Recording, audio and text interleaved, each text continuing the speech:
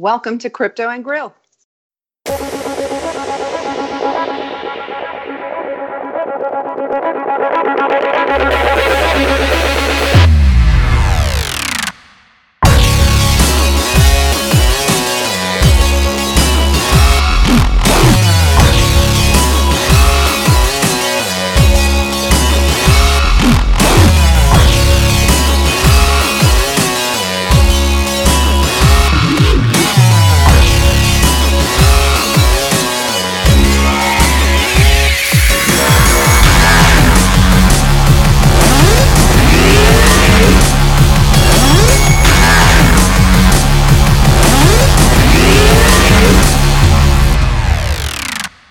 Hey everyone, let's Crypto and Grill.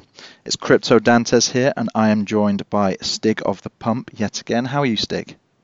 I'm really good today. Really good. How are you doing? I'm really well. I'm very excited about our guest. We've got yet another wonderful guest with us today, and this is someone who I don't think she knows this actually, but this is someone who I often troll on Twitter with Terminator-based gifs, because my personal belief is that she's been sent back through time to save the world from economic destruction. She is the Sarah Connor of Wyoming. It's Caitlin Long. Hey guys, thank you. Boy, I didn't know that. That's great to learn. Thank you. I do have to apologize about him. We try and stop him from doing stuff like that, but he's not very good at accepting feedback. I listen to feedback. I'm not interested.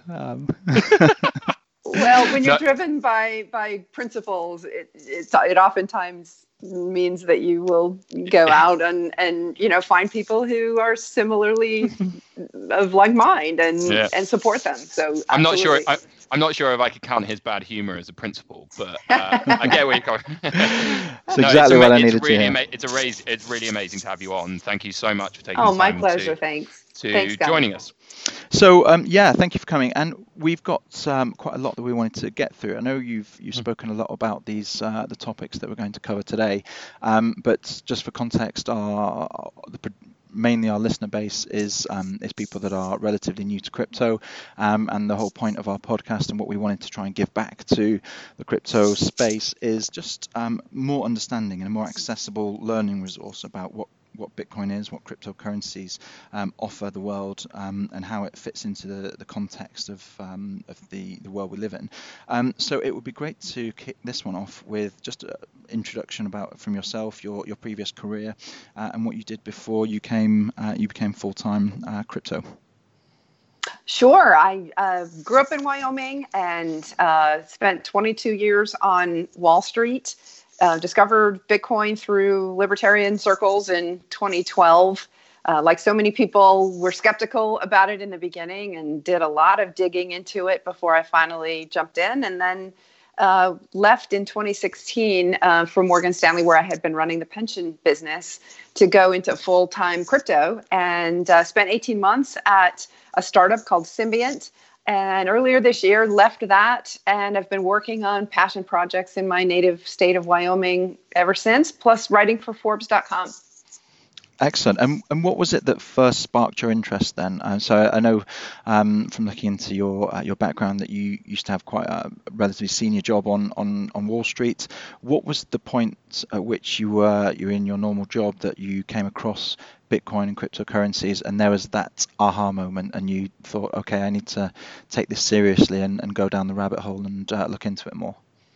Well, it actually dates back to the financial crisis. I didn't discover Bitcoin during the financial crisis, even though that's when Satoshi released the white paper, and there is very definitely a connection between the two. It was 4 years later for me, but the origin of how I was on the mailing list, if you will, and following people in social media is my curiosity about what happened really in the financial crisis. The mainstream explanation stopped making sense, and I realized something was really wrong with the economics education that I'd been given, and a lot of what I'd learned was just not correct in the real world. And so I went down on a deep dive through lots of different economic schools of thought.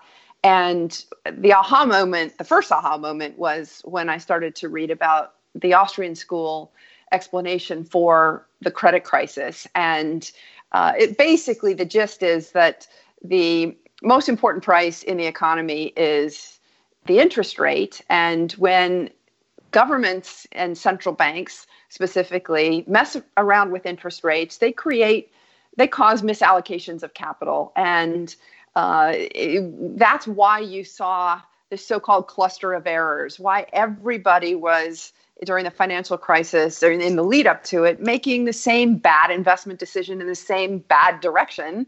And in a normal market, that just doesn't happen. So why is it that they all made the same mistake at the same time?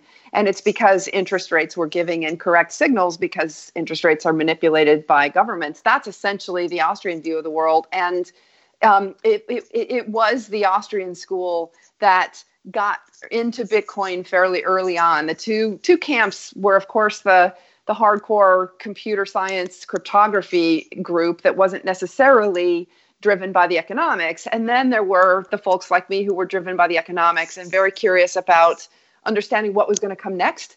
Clearly, Satoshi Nakamoto was a combination of those two. And that's what's so special about what Satoshi created. At the end of the day, he, she, or they solved a computer science problem by applying economic theory.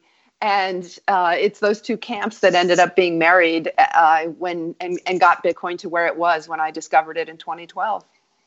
Amazing. So what was the reaction then, I guess? Did you try to convince, I think was it Morgan Stanley that you worked for, that look, guys, there's something serious here, we need to invest in this? Or was it just not really on anybody's radar? And because I guess the lead into the next question is, where are we at the moment, and how does Wall Street see Bitcoin cryptocurrencies? Sure.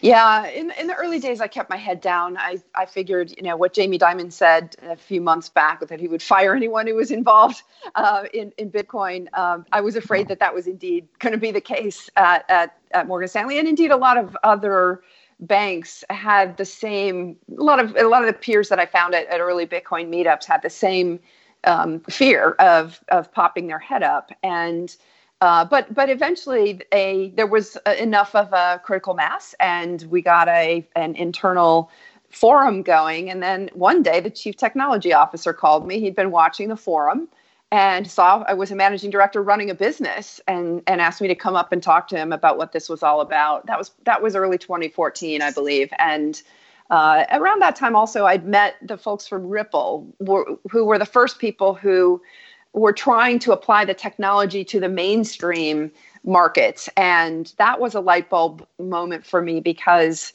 I realized it wasn't necessarily Bitcoin as we were experiencing it in early 2014 that was going to be the answer. There may be other alternatives. The funny thing is, since then, I've actually kind of come full circle that true blockchains like Bitcoin and Ethereum are ultimately going to be the ones that win out. But that doesn't mean that we aren't going to create a lot of value with the intermediate type steps like a Ripple. And when I say true blockchain, I'm alluding to the fact that back then they weren't even using XRP. They were pitching it as an alternative to Swift.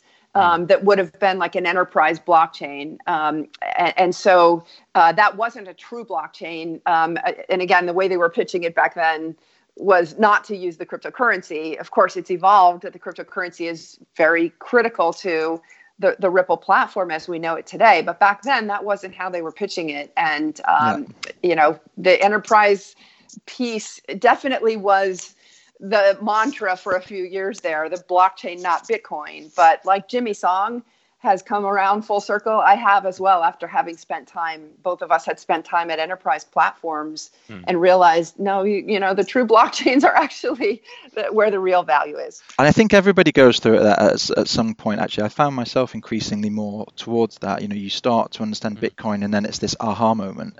And then you think, oh my God, there's thousands of these. I need to know about all of these other ones and what they do and how they add value.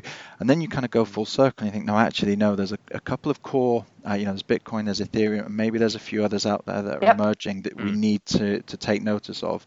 But the rest are, as Saif calls them, just shit coins, and they're all going to zero. So, I completely agree. And it's interesting what you said about Ripple as well, because there's so much there's a split camp. Some people love Ripple, some people hate Ripple, and especially in the Twitter forums and all of the social media spaces, it's really a love or hate. And my view actually is, well, you know I can see the value in both. I can both arguments, but for me, Ripple and XRP represents an enhancement to an existing system, and until that system is broken, and until Bitcoin as a settlement network is used, and there's other layer 2, layer 3 transaction networks that can compete at the speed of Visa, and you've got Bitcoin transferring value around the world in a huge scale, then there is, over the next few years, there is going to be a real value for the Ripple offering. So it's a really interesting space.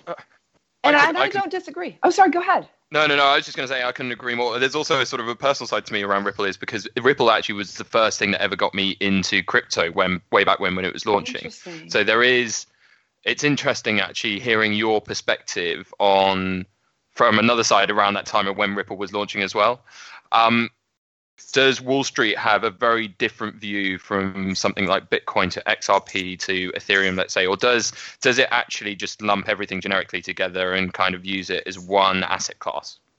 No, I think Wall Street is still on the blockchain, not Bitcoin bandwagon, but we are seeing the early move away from that. And a lot of it has to do with the Bank Secrecy Act requirements, know your customer, anti-money laundering, anti-terrorism financing. The banking industry is still pretty much giving the Heisman, which is an American phrase that essentially says, we're putting up a stop sign. The banking industry, really around the world, but especially in the United States, just doesn't want to bank crypto companies. That's something I'm working on. But that means the compliance departments at securities firms are looking at it essentially the same way. So that they were certainly looking at blockchain, not Bitcoin, and I do believe there will be good things that come out of blockchain, not Bitcoin, and even some of the altcoins. They all have a right to exist. They're all out there competing, each one with their own twist on the technology that may end up being useful. But my sense is that Bitcoin's got such a head start, and Ethereum now as well, that the network effects that they built are so strong that if something happens in the altcoin world or these alternative versions that really truly is superior from a technology perspective, they'll just get rolled into Bitcoin and Ethereum and over time and as upgrades. And so I think we may not recognize Bitcoin. Frankly, the developers tell me that most of the original code that Satoshi wrote is no longer in the Bitcoin code base, and that's simply because it's been upgraded over time. And so maybe Satoshi wouldn't recognize Bitcoin today, I don't know, but 20 years from now, I think none of us will recognize it if we actually looked under the hood, because it will have been upgraded so much, but we'll still call it Bitcoin. That's my guess, but I don't use the word shitcoin because I don't want to discourage folks from the experimentation. I think all of it is great. Yeah. I think I'm definitely in the school of thought, and I think my friend Edmund here is as well, that at the end of this, what you're probably going to end up with is very few stores of value as a digital asset or a digital currency, a few payment types, and then the majority of them will be utility tokens. But the utility tokens are equally important in their own right, because ultimately their purpose is to drive and incentivize a marketplace or a market in a very, very different way that's ever become before. And there's some really, really good work by, I know Bill Gurley has written lots about marketplaces and market factors. And actually, we're starting to see a new one, which is how do you create decentralized assets and how do you use them to drive markets? And I certainly believe that I think a lot of the stuff that we're going to end up seeing will be around that in the future. But what those will look like, I think we're only just at the start of. Oh, my, yes. And you asked earlier about Wall Street. It's fascinating because naturally, I think financial markets should be peer-to-peer decentralized markets, right? It's issuers interacting with investors. That's not to say that there won't be intermediaries that add value. There are always going to be banks that arrange and structure issuance of securities, whether they're in token form or traditional form. But you certainly don't need all these layers of intermediaries that you have in the current settlement system for the legacy financial system. So I think we will actually move toward, even in institutional markets, decentralized platforms where issuers and investors can interact directly, and there are marketplaces where, like the exchanges exist today, where you can go to transact, but you won't have the skimming of value that takes place in the system, in the legacy system today, between issuer and investor by all these intermediaries that stand in between. We'll have a far superior system. And I think for your listeners who are thinking about the evolution of these markets, we will see the traditional Citi or Wall Street products coming in crypto form. And what's going to happen is that everybody's going to have to become experts in their settlement system. I just spoke to the CFA Institute about the impact of all of this on equity research and laid out, look, I used to be an equity research analyst. We just looked at the companies, right? It was all about the cash flows and the profitability of the companies and the, growth prospects, et cetera. But we're now going to have to add, how are these securities going to settle? Because if it's in the old legacy system, that's got a different character of risk than if the security was issued in crypto form, in a token form.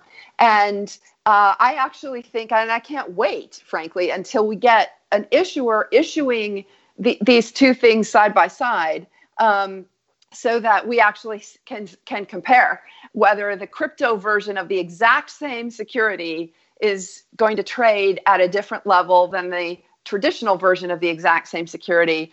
My prediction is that the new settlement systems are so far superior that the security tokens are going to be more valuable than the existing securities, all else equal. Do you know, I agree with you completely. I think you do as well, Stig. And there's one particular technology that I'm a particular fan of that, I'm not going to shill it here, but, I think what it does is offers a real solution to, the 2 to 3 day trade settlements that it takes when you execute a trade in the markets today. That could be done with this new technology within minutes, and all secured and on the blockchain in a much more efficient manner. And that's just common sense, bringing technological innovation to a system that has been very good for 30, 40 years or however long it's been around, but now is quite frankly outdated. And I think there's only good things to come if you start to adopt these new practices. And imagine and then if you talk about the wider world, imagine what that's going to do to emerging markets where they don't actually really have the base infrastructure anyway to do this properly. What this free technology infrastructure is going to give them is going to be amazing. Amazing.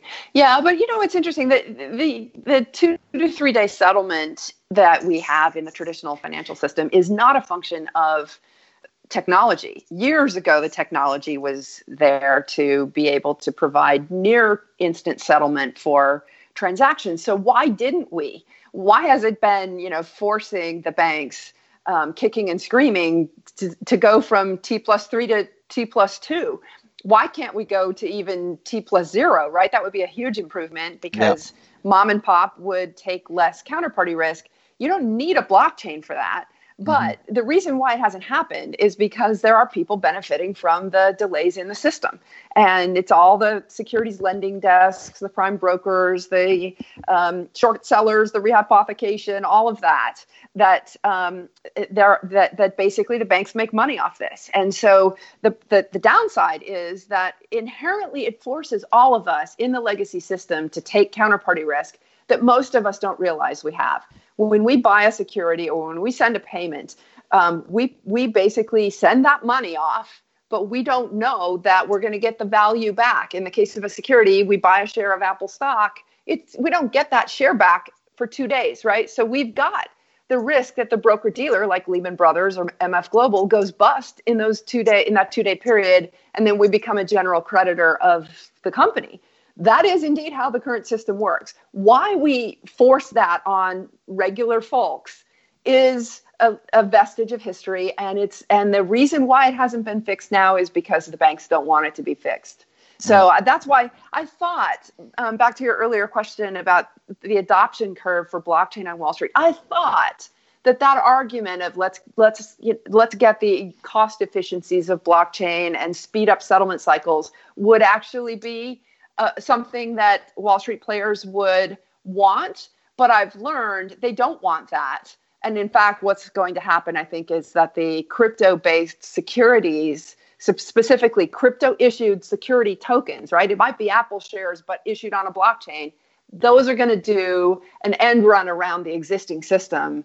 And I think traditional players aren't going to know what hit them. Yeah, amazing. Thank you, Caitlin. And so just thinking a bit more specifically then about where we are at the moment, there's two products I was really hoping to get your viewpoint on and just hear a bit more about and help, I guess, the listeners understand. That's the Bakkt product that's going live on the 12th of December 2018, and the VanEck SolidX ETF. And I just wanted to get your views on what they bring to the system, the ecosystem, the space, and what benefits they will bring, and also perhaps what challenges. And I think slightly leading the witness there, because I think the next question is going to be into the risk of rehypothecation. But if we could start just understanding a bit more about what Bakkt is and what the VanEck SolidX ETF is, that would be a great place to begin. Sure. They're both products that allow you to buy Bitcoin through your stockbroker. That's the gist. One is futures. That's a futures contract that's going to be settled in actual Bitcoin. That's the Bakkt platform. And the other is an ETF, that neither of which is live now, as you said, but both are coming and likely to be live. And that is a physical settled ETF. Some of your listeners might be thinking, wait a minute, I thought Bitcoin ETF or Bitcoin futures have been around for a while. Yes, the CME and CBOE have actually had cash settled Bitcoin futures for almost a year now. But cash settled futures, it's all about cash, right? It's people spending cash and just betting on the Bitcoin price, and then they settle the transaction in cash. When you get into a physical settled contract, it's a completely different ballgame, because now you're trying to hybridize the existing Wall Street settlement system with the Bitcoin settlement system. And those two things are very different. And so you asked about the benefits. The biggest benefit, of course, is, a lot of folks want to be able to buy Bitcoin through their stockbroker. The biggest problem is that they think they're going to be buying Bitcoin, but they're not buying Bitcoin at all. And what they're buying is an IOU. And I think there are going to be accidents in this whole move to hybridize these two systems, because the traditional Wall Street system is a delayed net settle system through lots of leveraged intermediaries, and it tends to hold securities in fungible pooled form, not in your own customer's name. But the crypto system, of course, doesn't work that way at all. Everything's settled gross in near real time, and there's real value for value exchange. Otherwise, the trade doesn't happen. So you actually have natural tendency towards unsettled trades in the existing system, whereas the crypto system settles everything instantly. When you try to combine those two systems, you're going to end up with timing mismatches. You're going to end up with dropped balls.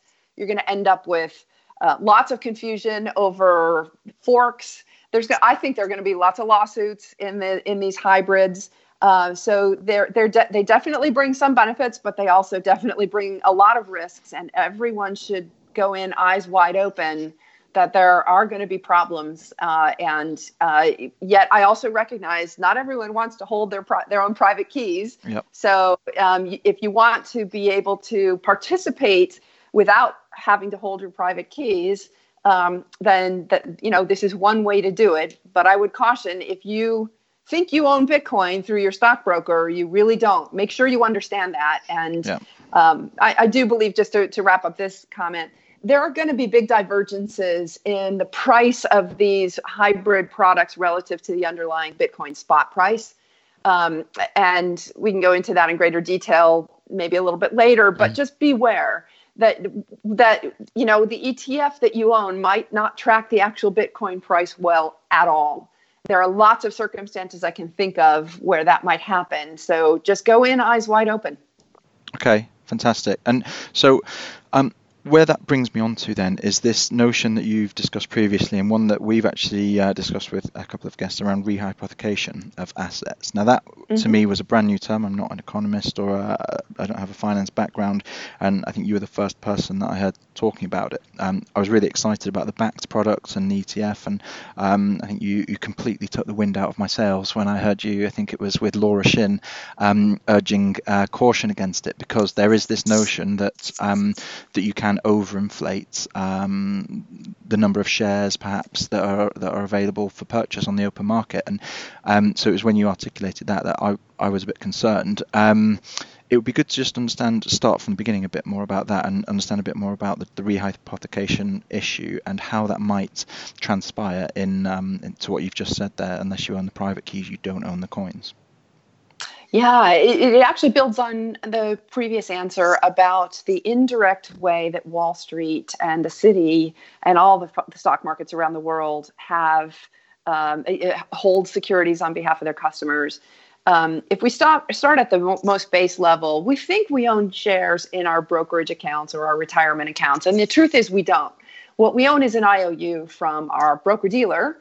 And in turn, they own an IOU from their custodian, and in turn, the custodian owns an IOU from the legal owner, the registered owner of securities, which in the US is the DTC, and in Europe is Euroclear and Clearstream, et cetera, et cetera. This indirect ownership model, where you have these layers of intermediaries between you and the actual legal owner of the shares, is the standard model in the world.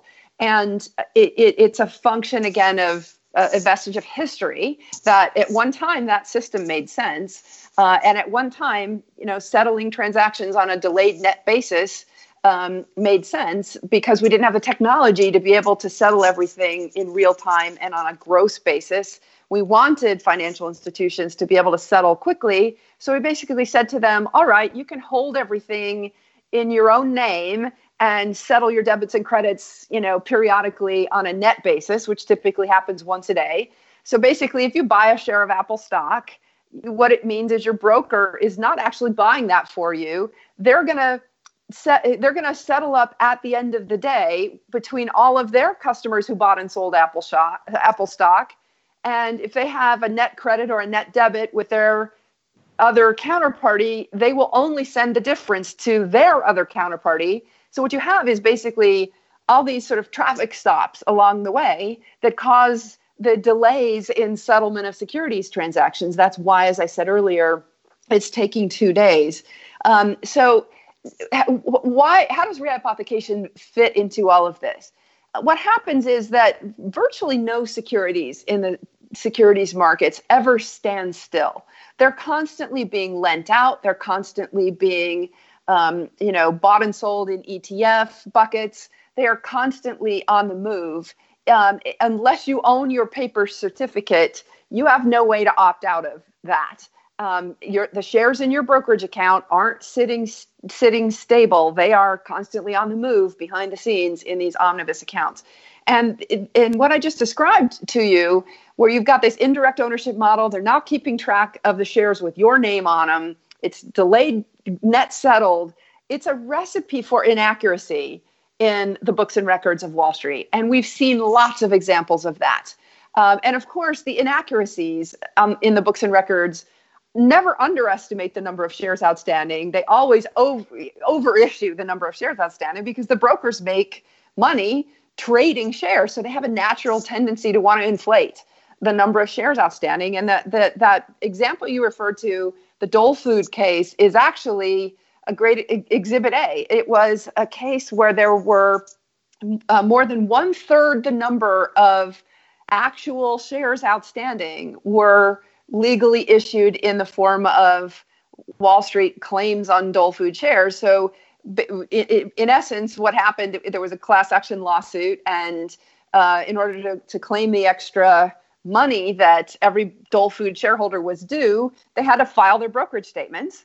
And when all the brokerage statements got filed and they added them up, there was more than 1/3 more valid brokerage statements showing ownership of Dole Food shares than there were actual legally issued and outstanding Dole Food shares.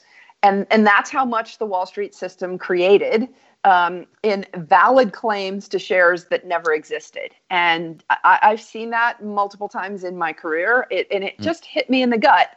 This is fundamentally an inaccurate system, and it's fundamentally unstable and unfair, because the true shareholders of Dole had their pockets picked in that situation. There are lots of other similar examples out there, but the gist is it's inherent in the system that regular investors are forced to take counterparty risk and are forced to accept the inaccuracy in the bookkeeping system. And it is a game of three-card Monte. You can call it, shell game, Ponzi scheme, whatever you want to say, but that's inherently the way the settlement systems of the securities industry works, not necessarily nefariously. I do want to say that, because those terms I just threw out all seem very nefarious. It's not necessarily nefarious. And frankly, I think a lot of people on Wall Street, if they could get around this, would actually try to quantify these things better. The problem is there are so many layers and so much indirect ownership and so much net settling that no one has any idea how much overissuance of securities is actually happening until you get a reckoning event like that merger in the Dole situation. And so one of the things that's really, really clear about this space is that the more actually, and I've certainly found it, the more and more you dig into it, the more and more you basically get a life lesson in economics and the history of money and the history of markets. Yes. And kind of stepping back from this then, we're 10 years past from the financial crisis. And the point that you always end up getting to if you end up in the crypto space and focused on it is that you suddenly see all of these rising levels, still permanently rising levels of corporate debt, national debt, personal debt. And one of the big long-term cases for Bitcoin as a store of value is that, are we heading towards a bit of a cliff face with regards to the debt crisis and liquidity crisis? It'd be great to get some of your views, because I know you've got a lot about what happens when governments continue to print money and this liquidity crisis that we may be facing us. Or are we facing one at all in the first place? Well, yes, but the traditional economists would vehemently disagree with that. There are, again, these alternative schools of economic thought, both on the far left and the far right, incidentally, sort of, both in the, to use U.S. Examples, both in the Bernie Sanders and Ron Paul camps politically. They both agree that there is a debt problem, and, it's really only the Paul Krugmans of the world who would say, no, it's not a debt problem at all. And the argument that they would use that stopped making sense to me is that we owe it to ourselves. But the truth of the matter is, if you look at the U.S., we rely on foreigners to purchase about 40% of the treasuries that we issue. So we don't really owe it to ourselves. The marginal buyer is who sets the price of any, the marginal buyer and seller of any asset are who sets the price, right? So when you're thinking about government bonds, it's who's going to buy the next one that really matters. And when you rely on foreigners for 40% of it, it's pretty clear we don't really owe it to ourselves. And so at some point, we're going to hit a debt ceiling, and there's no question in my mind that that's not going to be a pretty situation. The reason why, to criticize the Austrians a little bit, even though I think they've gotten this mostly right, the reason why they have been sort of sounding like a broken clock, yelling and screaming about currency collapse coming for the last 40 years, but they haven't been correct yet being the operative word. The reason why it's been sustained for 40 years is actually more than that. Now, Nixon took the U.S. off the gold standard in 1971. But the reason why it hasn't happened is because we actually had a tremendous balance sheet. There wasn't actually any net debt on the U.S.'s balance sheet until 1968. There was, of course, debt, but what it meant was there was somebody in the United States who was saving for every dollar of debt that was borrowed in the United States. So essentially, it was owed to ourselves, but it stopped being owed to ourselves, stopped being financed by real savings in 1968. And then, of course, Nixon admitted that in 1971. We didn't collapse yet because we had no debt on our balance sheet, but the baby boom generation has been living high on the hog, far outliving the economic value that they are producing. And they've been doing so by borrowing from future generations. And at some point, we are going to hit that debt ceiling. because we don't owe it all to ourselves. And it is ultimately been subsidized. It has been subsidized by China and by Germany, and the current account surplus countries of the world have been lending to the current account deficit countries of the world for decades. And it's the middle class in those countries that are really going to suffer because they lost purchasing power by transferring it over to profligate American baby boomers. And at some point, that's all going to reverse. Yeah. So probably for our listeners, could you just go into a little bit around what a sort of national balance sheet is, and kind of as a concept, but also then how much space do you think there is left? How much longer can that balance sheet continue to exist? Sure. I look at debt not entirely on a government basis. I realize, lots of folks are used to looking at government debt, but you have to look at the entire amount of debt in the economy relative to the unencumbered assets. In other words, debt that hasn't actually been pledged, assets that haven't been pledged against debt yet. If you think about a balance sheet, it's the difference between the assets and your liabilities is what your net worth is. The same is true at an aggregate level for a country. The critical point is it's not just the government debt. It's also the private sector debt and the household debt that matters. And when you add all of those things up, the United States is still solvent. We still have a several $1 trillion difference between the asset value and the total aggregate debt outstanding. And so that's one of the reasons why the dollar hasn't hit that proverbial wall yet.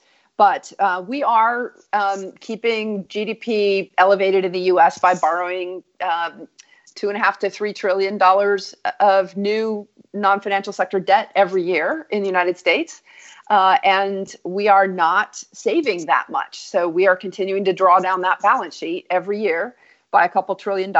And so I look at it and say, this can keep going for a while, but it's not going to be, I think we're going to hit that proverbial wall likely during my lifetime. It could happen tomorrow. It could happen 20 years from now. The precipitating event is always impossible to predict, but you can predict long-term trends, and it's very clear by looking at the balance sheet of the developed world that it's over-leveraged and it's not going to end well. Yeah. So one of the points that we were talking about earlier was between the two of us was it's amazing actually to consider this, but has Keynesian economics and the way that it's been structured actually succeeded? Because if you look at what happens across the globe, that investment that mankind has made by printing more and more money has ultimately had a massive positive effect around improving the quality of life for people. And I know it's probably going to hit us all. It's one of those things, racking up debt is always a good thing at the time, but it's always a bad thing longer term. What are your thoughts around sort of how debt has actually potentially been good for us for a period of time, and what effect that may have on us going forward? Well, it's just like the analogy you made to your own personal situation. When you have debt capacity and you borrow, you can finance lots of fun vacations and, a nicer home. And basically, you can finance higher consumption for a brief period of time. And sure, that's a lot of fun. But eventually you've got to pay it back, right? And so, it means basically you're borrowing from your future consumption to be able to consume today. That's what debt is. And there's no difference at a country level. When a country borrows or when businesses borrow, what they're doing is borrowing against their future wealth and future income to be able to live higher today. Now, a startup, by definition, has to do that, right? They have to borrow against their future earnings in order to get the business off the ground. So I'm not an anti-debt person by any stretch of the matter. It's just that the debt has to, in order to be neutral on the economy, you cannot have the central banks manipulating interest rates, which is the traffic cop to every business in the world to determine whether to invest or not, and to determine for how long they should invest, whether it's just for 3 months or whether it's for 30 years.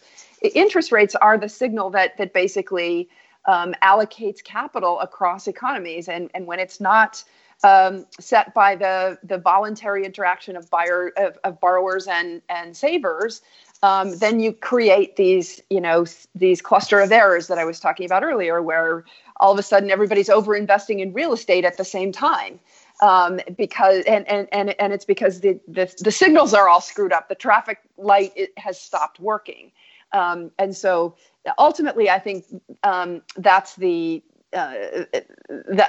issue, right? Is that we've basically, in order to encourage GDP to be produced in the short term, we've made it easy for everyone to borrow. Absolutely, there is economic activity that comes from that. The problem is it's economic activity that never would have been followed if interest rates had given an accurate signal. You wouldn't have had all this overinvestment in real estate, both in the UK and the US. It happened at the same time going into the financial crisis because they were both following the same economic policy of let's try to give the economy a shot in the arm by reducing interest rates. Well, of course, if you do that, somebody's going to step up and borrow, and they're going to hire workers, and they're going to spend that money. But the problem is that eventually that demand is not going to show up, and all those real estate projects were determined to be not worthless, but the demand never materialized, and so something that they should never have invested in ultimately comes home to roost, and markets always win in the end. Now, you may be wondering, well, wait a minute, the market recovered, all these properties that went through foreclosure after the financial crisis, most of them are full now. Well, what happened is we actually had sufficient balance sheet to be able to ramp things up yet again by giving the economy this artificial shot in the arm. And indeed, in my opinion, this is why we've been in a 40-plus year downtrend in interest rates. It's been a relentless downtrend because the central banks have constantly been giving the economies shots in the arm, and yet eventually they won't be able to do that. And I actually think that when interest rates go to zero and stay there for a while, that's when we're pretty close to the end. And look at countries like Switzerland that have had negative interest rates for 10 years. That's a sign to me that balance sheet is getting very tired, that there's too much debt on the economy, and there's not enough continued ability for the central bank to continue to drop interest rates and continue to encourage people to borrow just to spend for the sake of spending, as opposed to actually truly investing in projects that will generate real economic wealth. Yeah. Fascinating. Thank you, Caitlin. So that really aligns actually with some of the things that we discussed with Saifedean on our previous podcast last week. So thank Great. you. A couple of things actually, just moving the conversation before, because I know we're rapidly running out of time. I could talk to you all day. If we could move it back towards Bitcoin. I wish we could. If we could move it back towards Bitcoin slightly. Yeah. One thing that we like to do with guests, and we haven't come up with a name yet, but I think I've just come up with one on the spot. So I'm going to call it No Coiner Bingo. So it's three things. I've just got three questions that is it's the typical things that you hear from people that either aren't close to the space or want specifically to close down a situation and say, that crypto and Bitcoin is all a fraud and it's a scam. So my three questions to you, and the question is how do you refute them, or how would you respond to them? Governments can shut Bitcoin down. Bitcoin wastes energy, and Bitcoin is too volatile to be a store of value. So taking the government one first, governments can shut Bitcoin down. How do you respond quickly and succinctly to people that don't really understand the space with that? They can't. It's way too late. It's way too decentralized. It's way too global. Even if they shut down the entire internet, they wouldn't be able to shut down the Bitcoin blockchain because it's operating on satellites around the world. They could have shut it down in the early years, but it's already too decentralized, and it's not possible for them to shut it down now. That's why they haven't. Good response. Bitcoin wastes energy. A lot of the energy that Bitcoin uses is actually coming from trapped energy that otherwise would go to waste. A couple of examples: hydro plants in China that are sitting next to aluminum smelters that have been shut. But the dam was built, and that energy, since they don't have transmission wires to move it outside of that local area, that energy is literally being wasted. Now we actually can no longer have that waste and turn it into something of economic value. Same thing in Sweden, because of the crazy EU rules. They produce more electricity than they use and can't put it back into the EU grid. Well, now the hydro dams in Sweden actually have the ability to turn their power that they generate into something of real economic value without running afoul of the crazy rules. A lot of the energy that is being consumed by Bitcoin is actually not energy that was consumable by anyone else for these reasons that I just alluded to. Last point on that, just like Saifedean would say, I'm unapologetic about the cost for two reasons. A, we don't really know what the cost of creating trust in the current system is. How many lawyers and accountants and auditors and trustees and fiduciaries and asset custodians and county deed recorders do we pay in order to create trust? And what's their energy usage relative to what blockchains use? And lastly, what makes the Bitcoin blockchain not hackable is, as I alluded to earlier, economics. It costs more money to add data to the Bitcoin blockchain than it does to verify the data once it's there. And very importantly, it costs more for a hacker to hack it than they would gain from doing so. That's why it's safe. So I'm unapologetic about how much money it costs to add, and energy it costs to add Bitcoin, add data to the Bitcoin blockchain. That's why it works. And I do believe that that from an energy perspective, it's actually a much more efficient way of creating trust than the status quo. I don't think we're going to get a better set of responses to those questions, however long we end up doing this podcast. I also love the latent energy point, because one of the big sort of ventures that Edmund and I keep on thinking about is putting satellites into space with solar powers and mining rigs on, so that we can have solar powered mining from space. Awesome. It's just a little project that we're thinking about. May need a lot of investment, or Elon Musk to get involved. We may try and get him on to talk about it. But sure. Amazing. Thank you so much. So, and then I forgot your third question. The final one. What was the third one? Sorry, I've jumped the gun there. This isn't the Anthony Pompliano podcast. We're not going to talk about aliens and pets. So let's rein it back from there. But no, the third question was, Bitcoin is too volatile to be a store of value. Bitcoin is a settlement system. A lot of the people who use Bitcoin for merchant processing don't ever end up touching Bitcoin. They just go through it. And I believe that a lot of the users of Bitcoin will increasingly look at it that way, where they're just using it as a settlement system, but not as not actually touching the Bitcoin itself. And as a result of that, the volatility just doesn't matter. Let traders trade the volatility, but people who want to use it as an intermediary currency for settlement, they don't have to touch it, and therefore the volatility doesn't matter. Perfect. Thank you. So one question that we wanted to shake things up with just before we finish here is, we are the Crypto and Grill podcast. We like to keep people on their toes from taking views from people in the crypto space about what they like to grill and what their favorite cuts of meat are. So everybody in the crypto space, all of the cats and dogs from Twitter and the cartoon characters, all of the real investors have all descended in Wyoming, and they've come around to your house, Caitlin. What are you going to grill to keep them all satisfied? Oh, I'm a good Wyoming girl who is raised on Wyoming beef. So I'm a beef girl, and I love porterhouse. Oh, amazing! Porterhouse. That was Safe's choice as well. I think we've had a couple of people choose porterhouse. Yeah. I feel like we're going to be hosting you guys and cooking porterhouse. Good Wyoming grass-fed beef. Well, there's a business called Beef Chain out in Wyoming that I'm directly involved in, and it's to track Wyoming beef, and a lot of it, Wyoming cattle are grass-fed and naturally, and they, because there's not a slaughterhouse in Wyoming, they get shipped out to Denver or South Dakota, and they get mixed up with cattle that are not grass-fed. So there's a very cool beef aspect of blockchain in Wyoming that I'm very much hoping will work. Well, that plays music to our ears, because both of our backgrounds are heavily in supply chains. So awesome. well, I'll be looking into beef chain. If you ever need a casual bit of advice about supply chain efficiencies, then more than willing to come over to Wyoming and check out the beef there. Yeah, definitely come on out. It's grass fed, good, healthy stuff. Yum. So moving on then to that, from that is, so what's in store for you for the next 6 to 12 months, and sort of what have you got on your plate at the moment?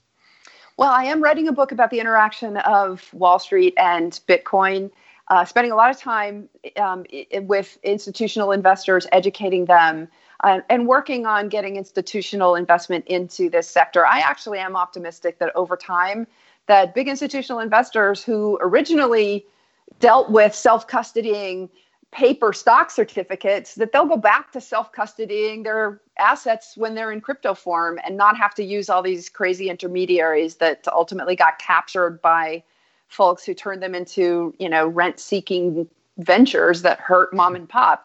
I think this will be great for mom and pop investors. And at the end of the day, that's what financial markets exist for. It's for mom and pop investors. And so I'm going to continue to spend a lot of time in the next 6 to 12 months on those topics. Amazing, because this brings us really full circle to what we were talking about just before we came online, which is some of the adoption challenges. And some of the challenges some of the things that I see being the biggest movements in this space isn't necessarily the technology. It's more what's actually going to come out about how people can adopt crypto assets and digital assets in a different way, in an easier form, because it is so complicated still.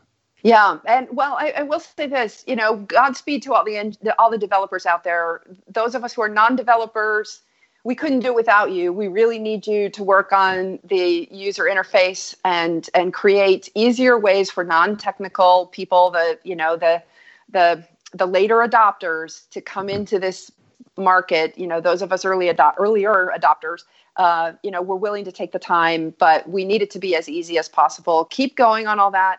And last point, Wyoming is making a huge play for this market, and we really do want Bitcoin companies and blockchain companies to come out to Wyoming. There are so many reasons to do that, but keep an eye on our legislative efforts. We're not done. We passed 5 bills in 2018. There are 7 more proposed for 2019, and 2 that I think that are beyond the 7 that will make the adoption of crypto just so much easier, including for big custodians. So there's no reason why, Silicon Valley needs to be the place where everybody ends up with this particular technology, or New York. As Joe Lubin said when he came to Wyoming, there's no reason why the next Google couldn't be invented here. And he's right. And, keep us in mind. It's the crypto friendliest place within the United States, and we're not done making it crypto friendlier. Amazing. And one final question for you, Caitlin, before we finish. You seem to know a lot about crypto and Bitcoin. Are you Satoshi? No. No.